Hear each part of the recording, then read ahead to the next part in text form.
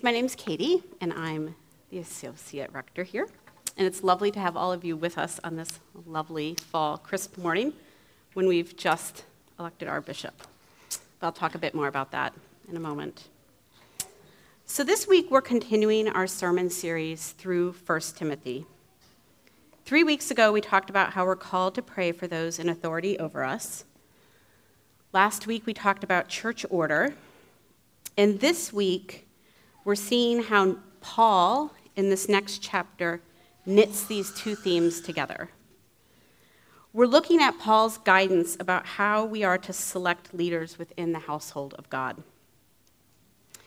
In today's reading, Paul doesn't provide us with an exhaustive list of all the qualifications of a church leader. Rather, he's concerned with the primary thing, which is that some of the leaders of the church in Ephesus are tearing the church apart through their teachings and their behavior. As he says, they're shipwrecking the faith of some and are causing others to abandon the faith altogether. And the danger that Paul sees clearly, that he wants us to see clearly, who are members of the household of God, is this: that diluting and distorting the message of salvation will result in the light of Christ's presence being extinguished altogether. And this did, in fact, happen in Ephesus. Ephesus was a major center of the church in the early centuries. It hosted the church council of 431.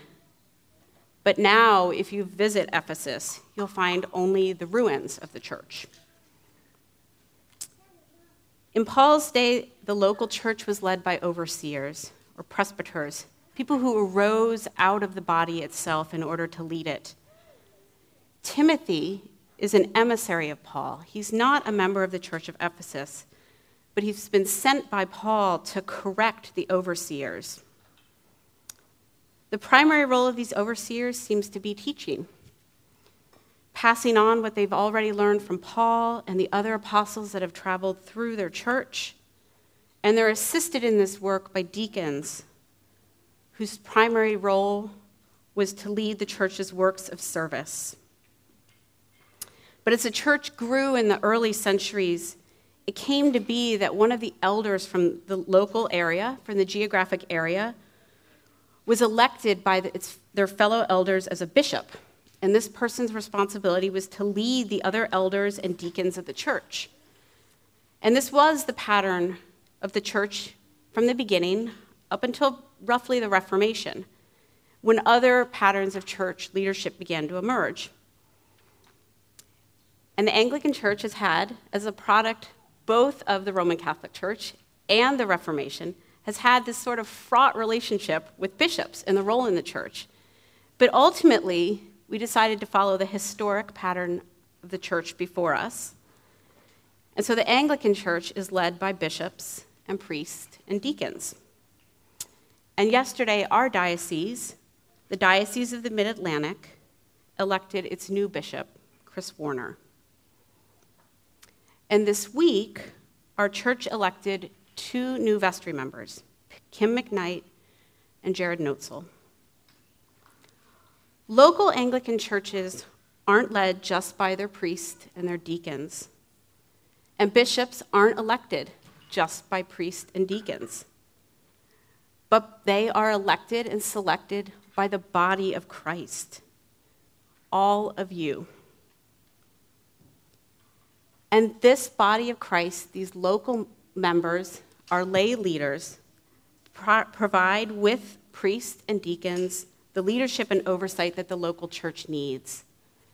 They're the ones that allow the rector to understand the needs of their local community. And in the Anglican Church, we call these groups vestries. But maybe in the tradition you grew up in, they are called a church board or a board of elders. But we call them vestries because historically, church leaders would meet in the vestry, which is the room where priests and deacons get ready for the service. And it sits usually just outside the worship space, which seems really fitting, actually.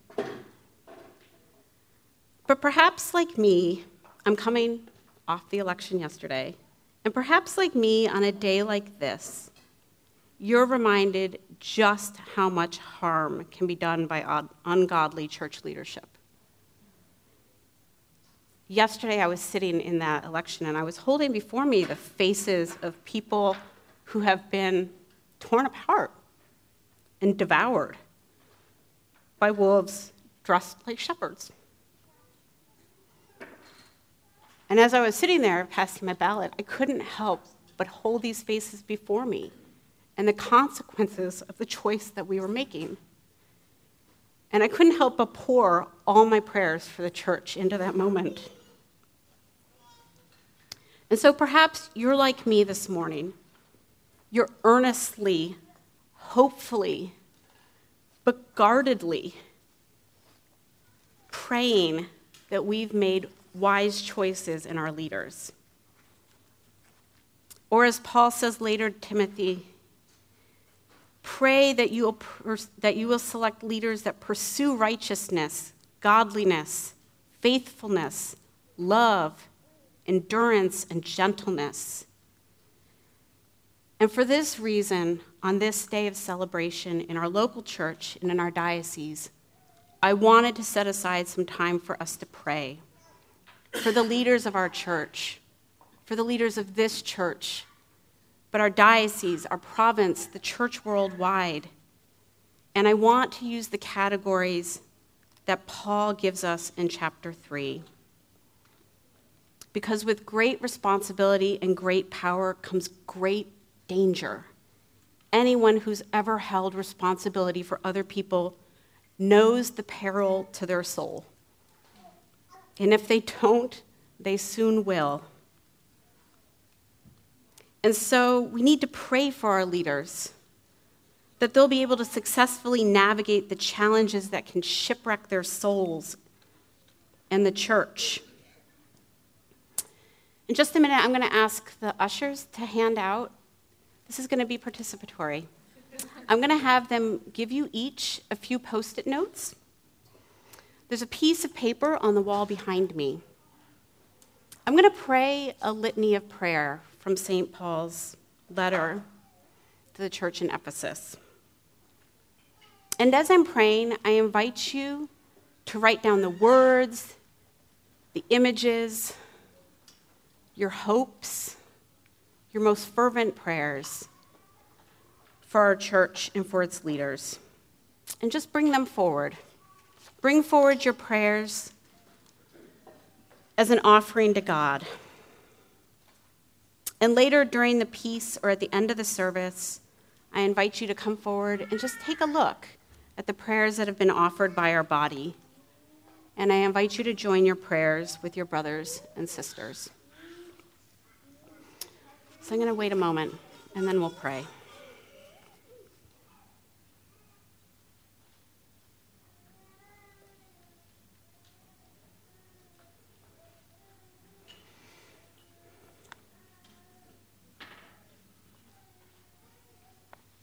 Okay.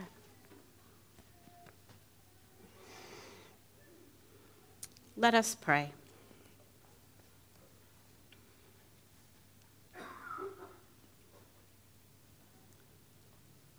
Lord God, we pray that people would see the lives of our bishops, our priests, our deacons, the life of our community together, and be drawn to Jesus.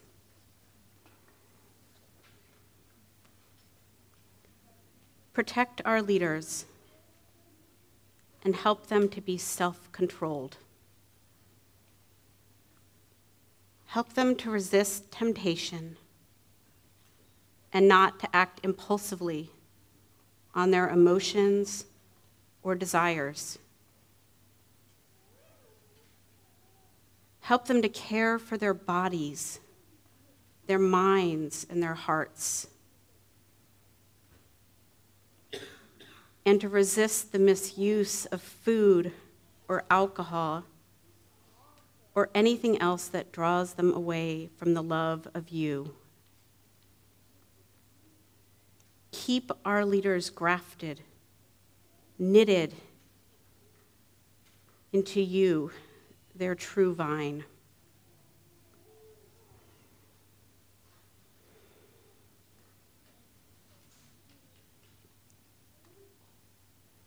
God, help our leaders to be temperate. They will face criticism and conflict, witness injustice and false teaching.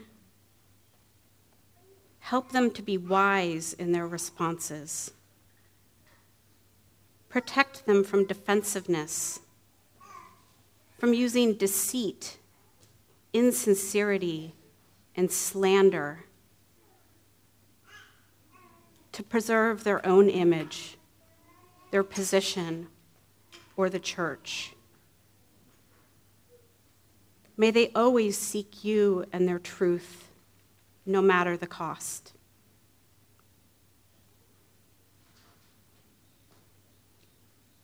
May our shepherds be known for their gentle love and discipline of the whole flock, and even those who are outside the barriers of their pasture.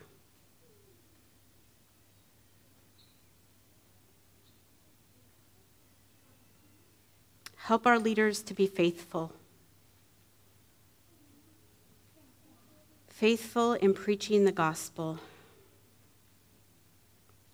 Faithful to the community to which you have called them. Faithful to the calling to marriage or singlehood or parenthood. Help them to faithfully endure in all these responsibilities, despite discouragement, sickness, and persecution. Embrace and uphold them in your love through their colleagues, friends, family, and church community.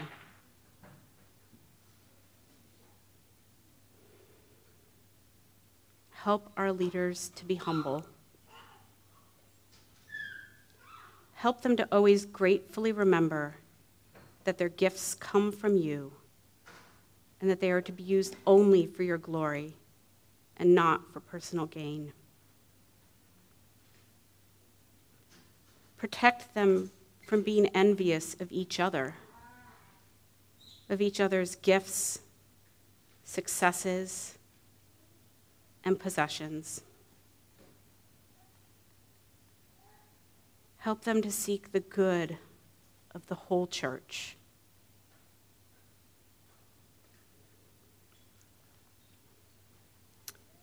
Just as Paul addressed the unique needs of the community in Ephesus, we too acknowledge that our church and diocese face their own challenges and opportunities.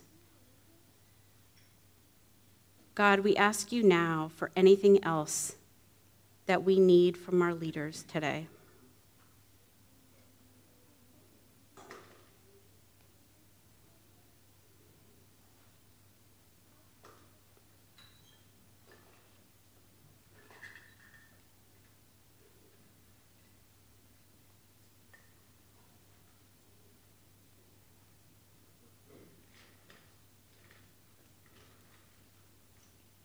God, we thank you for being the true shepherd who teaches our leaders how to shepherd well. Lead them into green pastures and beside still waters. Show them the narrow way that leads to life with you. Amen.